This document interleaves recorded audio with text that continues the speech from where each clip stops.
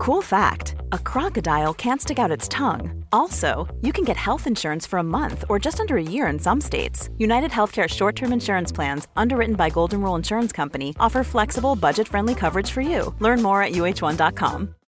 Millions of people have lost weight with personalized plans from Noom. Like Evan, who can't stand salads and still lost 50 pounds. Salads generally for most people are the easy button, right? For me, that wasn't an option. I never really was a salad guy. That's just not who I am. But Noom worked for me. Get your personalized plan today at Noom.com. Real Noom user compensated to provide their story. In 4 weeks, the typical Noom user can expect to lose 1 to 2 pounds per week. Individual results may vary. Outspoken with White and Jordan. 100% engagement. It's a total disrespect. Download, stand well back, listen. Jim White and Simon Jordan. I don't see that view. Outspoken with White and Jordan. From the world's biggest sports radio station, Talk Sport. Thanks for listening to Outspoken with White and Jordan. I'm Sam Matterface, and today myself and Alex Crook asked if VAR audio could be made available live, with some referees seemingly pushing back. Is it as much about entertainment as it is transparency? Aidy Boothroyd, the former Watford, Northampton and England under-21 manager, joins us in the studio to look at his career in management so far. We talk boxing with Spencer Oliver and Gareth A. Davis as we build up to KSI and Tommy Fury live on TalkSport this Saturday night. And it's Outspoken with White and Jordan. What has been confirmed in the last 24 hours is that trials are going to take place in leagues around the world from next year, which are going to allow the communication of VAR audio to be broadcast in stadiums. I think that's quite big news. It's huge news, and I think we're all in favour of it. We've seen, particularly during this Rugby World Cup, how well that works. Nobody's in any doubt about what decisions are being taken and why they're being taken. I think the big issue that I've had with VAR, one of many actually issues since it came in, is the lack of thought that goes into those people who actually pay their hard-earned money to buy their expensive Premier League tickets in some cases, and often it's the people inside the stadium who are completely in the dark about what is happening in the VAR room. Obviously, if you watch on television, then you get a far better explanation. That doesn't sit right with me, and I understand that there's a reluctance to show dubious decisions on television monitors in case it can cause issues amongst the crowd, but I think we have to get past that, and I think this is a definite step in the right direction. Well, it's interesting because the FA Chief Executive Mark Bullingham has backed more transparency for supporters. He says there shouldn't be a difference between in stadium and watching at home on TV, but he suggests that the pushback over VAR conversations is coming from referees. Now, why on earth would referees not want to make decisions in the public domain? Why would they not want to hear their communication aired to everyone? Every referee I know, everyone I've spoken to about it, suggests that it would be a good thing for more communication. The only reason they don't do it at this moment in time is because the IFAB protocol, by the way, Mark Bullingham sits on the IFAB, won't allow them to do so. And in fact, Howard Webb said on the Mic'd Up show just a couple of days ago, and to us in this studio back in May, that the PGMOL themselves are pushing for the live explanations. We're not able to do it live at the moment, in-game. At the moment, the International FA Board and FIFA don't allow that. Maybe that will change. I'm part of a working group looking to see if we can get the opportunity to play audio out live. But at the moment, we can't. So we're doing the next best thing. We're playing it out afterwards. It's a step in the right direction, we think. What are the objections to playing it out live? I think they feel that the programme's still fairly new. I think they feel it's still in its infancy. Officials are still developing the way to communicate with each other. I think they're always aware of the need to think about how skilled officials are at communicating in something that's pretty new and ensuring that they maintain their kind of levels of credibility. I think that's understandable. To be clear, we're pushing this. We want as much information out as possible. Last night was the first step. We picked a selection of clips that showed a range of types of incidents. Yeah. But we fully understand this is a bold move, and we fully understand that once you draw that curtain back and open that box, it's open, and we have to show everything. Could this be from referees in different parts of the world that are pushing for a little bit of caution and just slow down with the speed of releasing these audio segments, because Mark Bullingham is quoted today as saying this is something that we've talked about in multiple IFAB meetings. Generally, there's a split in the room over that, and quite often it's between the marketing and commercial people and the referees. It's our point of view from a marketing and commercial perspective would normally be that the transparency is a really good thing, and we want to have fans to have the maximum experience. So where do you think the split is coming from? Well, I'd love to know, to be honest, because as you mentioned there, I don't really understand, if you're a referee and you have courage in your convictions, why you would have any issue with your audio conversations being played in the tannoy. Well, you heard Howard Webb say there that they want it. They're pushing. He said, let's just to reiterate, let's be clear, we are pushing for this. So as you say, therefore, if the Premier League officials are on board, then the obvious assumption is that maybe it's officials from foreign shores that aren't comfortable with this as a development. I guess, again, it has to be uniform, doesn't it? If you're going to roll it out in the Premier League, you have to roll it out in La Liga and the Bundesliga. Is the issue here, actually, though, when we come to like a World Cup tournament or a European Championship tournament, or is that all the officials speak a different language, and as a result, it's very difficult for them to explain their decisions or for people to understand what they're saying anyway? Because, for example, if you've got a team of Japanese officials that don't speak French or English, and you've got a huge audience from those countries, you're not going to necessarily, those two teams playing, for example, you're not going to understand what the officials are saying unless you happen to be fluent in Japanese, and most of the country are not. Well, surely you could have an interpreter, relaying the conversation that's happening in the VAR room on the tannoy. All right, there'll be a 10-second delay possibly, but I'd say that's easy enough to navigate. Do you want to listen to all the conversations, or do you want to listen to the reasoning behind the decision-making process? I think I'd be interested in listening to the whole conversation, would to be you? honest. Yeah, I think I would. It's not very interesting. That one, the Liverpool-Tottenham one was quite lively. No, you heard that, but we obviously are quite lucky when we're doing television commentary. If you're the host broadcaster, you do get access to the VAR in real time, so you can hear it in your ear and you can hear what they're talking about. You can turn it up and down and whatever. But it's not. There's a lot of conversation, and you tune out of it a lot because you can't listen to all of it all the time, because with all the other stuff that's going on, you just get distracted and focus only on that. But it's not riveting most of the time, because these big incidents that take a VAR check don't happen very often, do they? Let's be honest. No, they don't.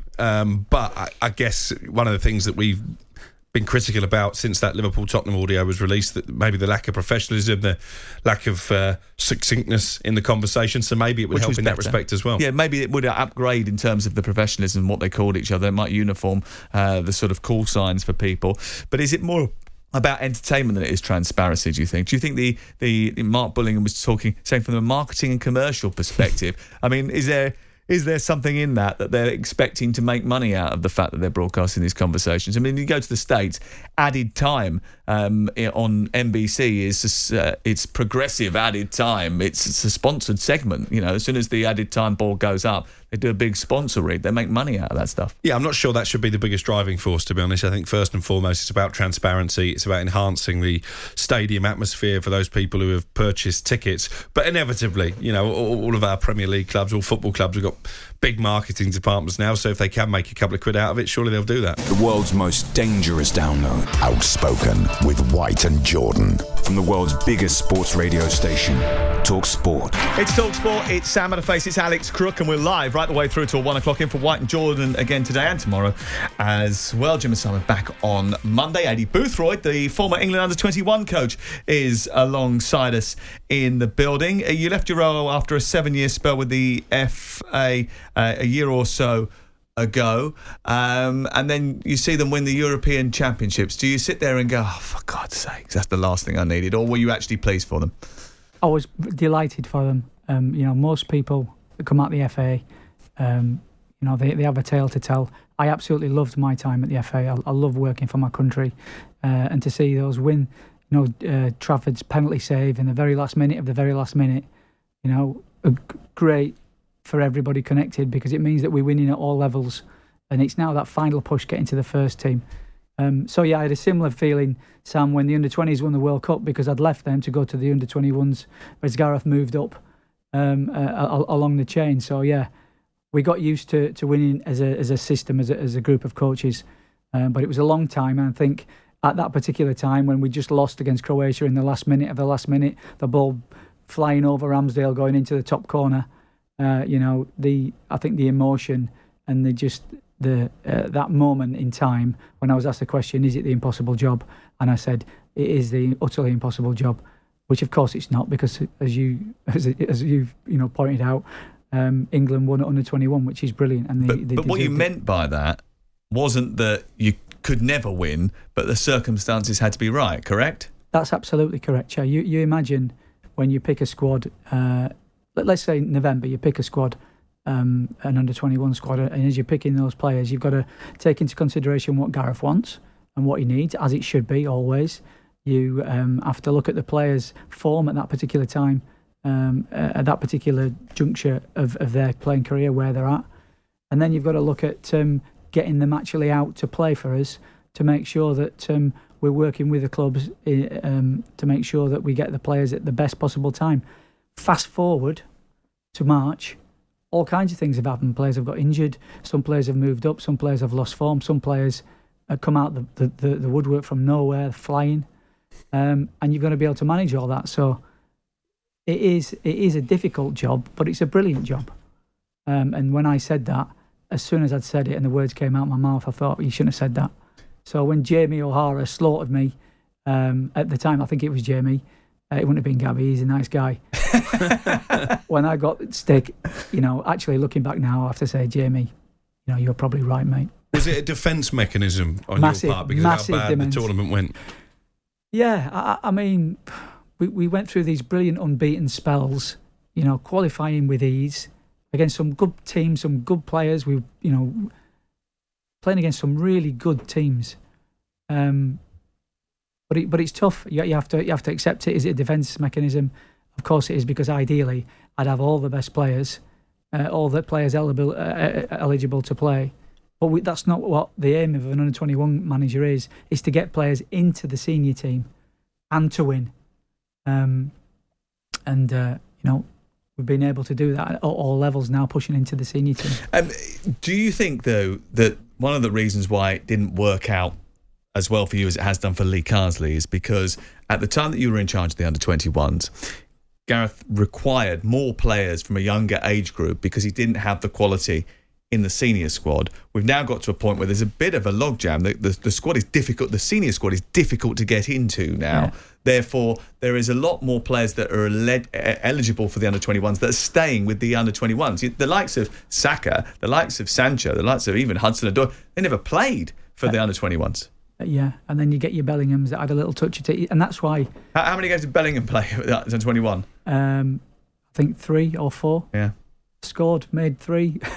he was okay. I mean, he's been all right. I think he's going to have a good career. Yeah, but you're right. That logjam needs managing and needs dealing with it, and that's what we did. And as I said, ideally, every England fan wants England to win. Every England supporter wants to see players getting into the senior team, and we're not that far away. I think it's 13 out of the squad, this current squad, that have come through the system, through the 21s, the seniors, into the seniors, and that starts all the way down at Steve Cooper with the under-16s. Before he's headed to the heady heights he's got to now. He was a big part of that system, as was Rob Edwards, lads that have gone on and done really, really well. And in terms of players who you managed during your time at the under-21s, I mean, the list of names is stellar. People like Mount, Foden, Gallagher, James, Aaron Ramsdale, Chilwell, Maddison. Which one of those would you pick out as being the most talented? And who do you think maybe that you worked with that you thought would go on and have a brilliant senior career, maybe hasn't quite lived up to their potential? Well, did you mention Phil Foden there in your list? Yeah. So Phil would be if you to say, put your cap on, who do you think is going to be a superstar? And they were all really good players that he just ruled, just went through them. Phil would be the player that I would say could kick on again. Can he still kick on at international level? Yeah, because he often finds himself not in the starting 11, weirdly. Well, yeah, I mean that's down to opinions, and it always will be. But for me, he was terrific. I thought he is a wonderful talent, and people are not sure whether he should be playing coming in off the line, or whether he should be staying out wide, or whether he should be playing in the centre. But he can play anywhere. He's a super talented guy, as are all those guys. But what you will find, Alex, because that's part of it, is to get to a situation where in their clubs they're almost, they have to go through a period of not playing so well, of injuries. They have to go through all that. And currently we've got one or two. That Mason, for example, who's at a point in his career where he's pushing to get back in. Hey, it's Danny Pellegrino from Everything Iconic. Ready to upgrade your style game without blowing your budget? Check out Quince. They've got all the good stuff, shirts and polos, activewear, and fine leather goods, all at 50 to 80% less than other high-end brands. And the best part? They're all about safe, ethical, and responsible manufacturing. Get that luxury vibe without the luxury price tag. Hit up quince.com/upgrade for free shipping and 365-day returns on your next order. That's quince.com/upgrade. Quality sleep is essential. That's why the Sleep Number Smart Bed is designed for your ever-evolving sleep needs. Need a bed that's firmer or softer on either side? Helps you sleep at a comfortable temperature? Sleep Number Smart Beds let you individualize your comfort, so you sleep better together. J.D. Power ranks Sleep Number number 1 in customer satisfaction with mattresses purchased in-store. And now, save 50% on the Sleep Number Limited Edition Smart Bed for a limited time. For J.D. Power 2023 award information, visit jdpower.com/awards. Only at a Sleep Number store or sleepnumber.com. This is Paige, the co-host of Giggly Squad, and I want to tell you about a company that I've been loving, Olive & June. Olive & June gives you everything that you need for a salon-quality manicure in one box. And if you break it down, it really comes out to $2 a manicure, which is absolutely insane. It's also so easy to get salon-worthy nails at home with Olive & June. The difference between how your nails used to look when you did them yourself and now with the Mani system is a complete game changer. The best thing about Olive & June, too, is it's a quick dry. Dries in about 1 minute, lasts for 5 days, and full coverage in up to 1 to 2 coats. Visit oliveandjune.com/perfectmani20 for 20% off your first system. That's oliveandjune.com/perfectmani20 for 20% off your first system.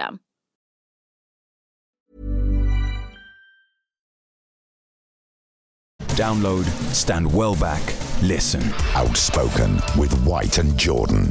From the world's biggest sports radio station, Talk Sport. This Saturday, Talk Sport brings you exclusive commentary of KSI versus Tommy Fury live from the Manchester Arena. Our team on the night includes presenters Adam Catterall, Gareth A. Davis, commentator Andy Clark, former super bantamweight champion Spencer Oliver. And don't forget, if you head over to the Talk Sport Boxing YouTube channel, you can follow all the action in the build-up to the fight. KSI against Tommy Fury is live and exclusive and free to listen to on Saturday, right here on Talk Sport. Anyone who's watched the documentary, have you seen it? The Tyson Fury documentary on Netflix? Not yet, to be honest. It's actually really good. It's one of those things that I don't really sort of get into, but I was coming in, Mrs. Manfest was I was watching it, keeping an eye on it, and I became addicted to it because they are quite fascinating family, and he is quite engaging, and he's obviously, he's had his mental health problems and he's had his issues, but he is very sort of alluring when you're listening to him talk and watching him go through it. There's a couple of episodes where Tommy Fury almost takes centre stage. And he is going out to fight. It was a couple of years ago. You might remember where there was an argument about whether he made the weight or didn't make the weight. Then he has to fight somebody else in the last minute. It doesn't quite work out for him, and it hasn't really taken off for him as a result. It was interesting listening to him and his discussions with his fiancée at the time, Molly May, and they're discussing how he's feeling going into fight camp and how he wants to be the best version of himself and wants to sort of live up to the Fury name.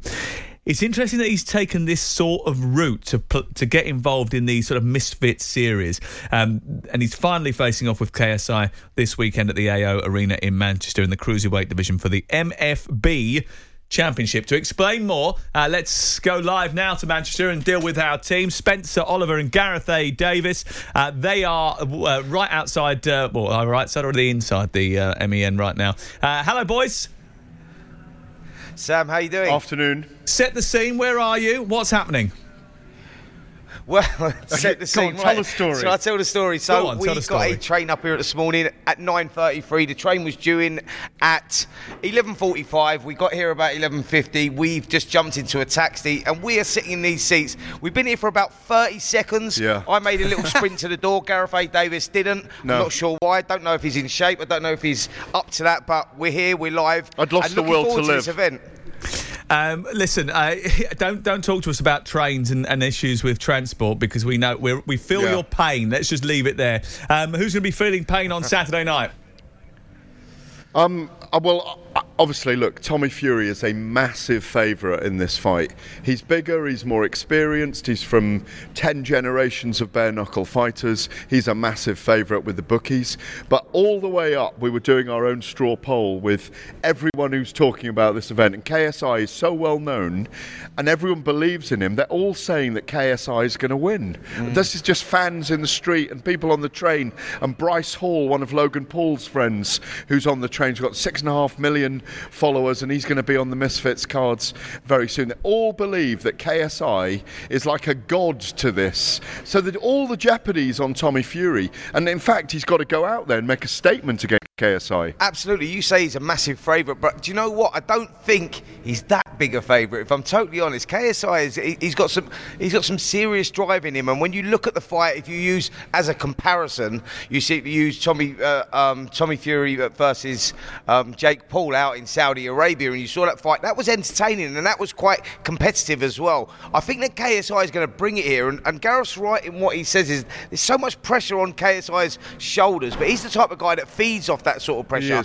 He's got a cult following, a huge following, 50 million followers plus. They all believe in him. They all think he's going to win, and I think that sort of drive is going to make this fight a lot closer than people would say, because Tommy Fury is the guy that comes from the boxing background, as Gareth says. You know, he's the guy with the history, the Fury name's on the line. That's a lot of pressure on its own, but KSI is a kid that has had a lot of drive, and he's got some talent as well. And the other thing about KSI, Sam, is that everything he touches seems to turn to gold. He doesn't know the meaning of failure. He's transformed his shape physically extraordinarily as well.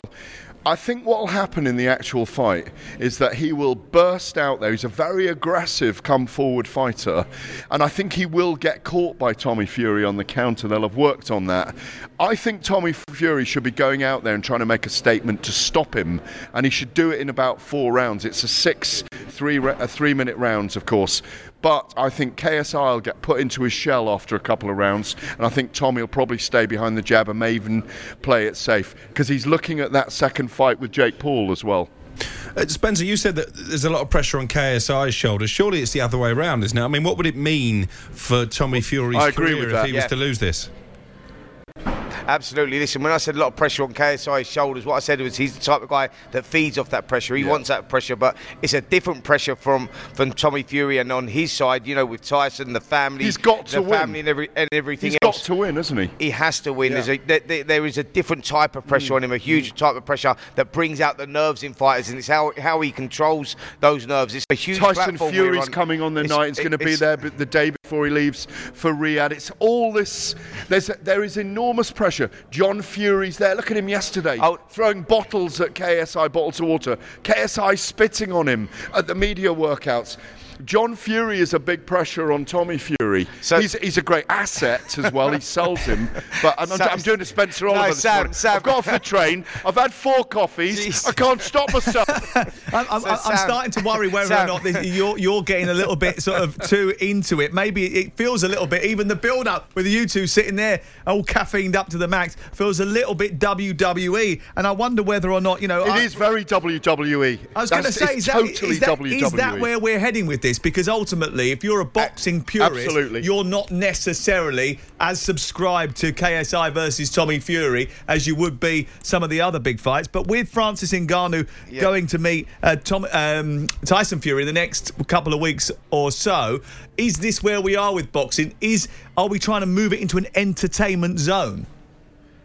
No, you've got to understand that this is something totally different. Yeah, entertainment value, this is absolutely huge. Yes, WWE/boxing/entertainment, that's what we've got here, right? There's a different demographic, a different audience that watch this one. And it is, from the entertainment value, it is brilliant. It really is. Like, you know, and like I say, the audience there will be huge, absolutely huge. But don't mix it up with professional boxing and with what we're going to get on Saturday night. And then you're going to ask me the question, well, where does Tommy Fury fall into that? Is he a YouTube boxer? Is he a professional boxer? Yeah, exactly. Well, the answer is he's a professional boxer, and you know the history of him, that's where he comes from. But from the business point of view, he's recognised that he's huge in that world as well, the influencer world, Love Island 2019, and he's grown and built a huge audience, and he recognises from a business point of view, this is where the money's at. This is where he's earning a lot of money. He's the right guy in the right place at the right time.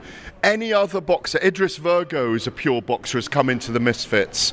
And I did an interview with him a couple of weeks ago, and he said, you know, I'm down on the undercard at the York Hall and there's 14 people in there when I walk out. When I fight on Misfits now, and he's fought on a couple of Misfits, he said there's 10,000 people in the arena the whole time from 7 in the evening till 11 at night. Mm-hmm. It's supported in a different way. My sponsors feel differently about it. We are going through a paradigm shift in that way. And when you mention Tyson Fury against Francis Ngannou, of course it's not the undisputed heavyweight title going down, which we'll see either later this year or early next year with Tyson Fury and Alexander Usyk, but it's still an event, an entertainment event. And there's in boxing, in fight sports, there's always been crossovers that have drawn the attention of people that scream fight, fight, fight in the corner and get the eyeballs on it. You know, Muhammad Ali was going to fight Wilt Chamberlain years ago, the 7-foot-tall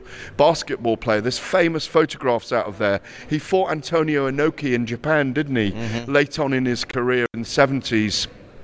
It was a disaster, but and you know the normally quiet and articulate Japanese fans with a ripple of applause at the end of every round left all their popcorn and food and drinks scattered all over the seats because they were unhappy about it, because Ali danced around for 12 rounds and Inoki kicked his legs from lying on the ground. You do get... There's always freak shows in fight sports, and this is one of those freak shows in a weird way. Tommy Fury and Jake Paul, I think, did 600,000 pay-per-view buys earlier in the year. You were out there, Adam and I, Catterall and I were back in the studio. It is a modern phenomena that YouTubers, influencers have taken to boxing. Tommy Fury just happens to be from the Fury family, made his fame on Love Island, handsome young kid, and he's just there. He's got baby Bambi, Molly May, and he'll never, in my view, fight for the British, European and world titles in pro boxing. Download, stand well back, listen. Outspoken with White and Jordan. From the world's biggest sports radio station, Talk Sport. Thanks for listening to Outspoken with White and Jordan. Please leave us a 5-star review wherever you get your podcast from. We'll be back tomorrow to bring you the best of the show.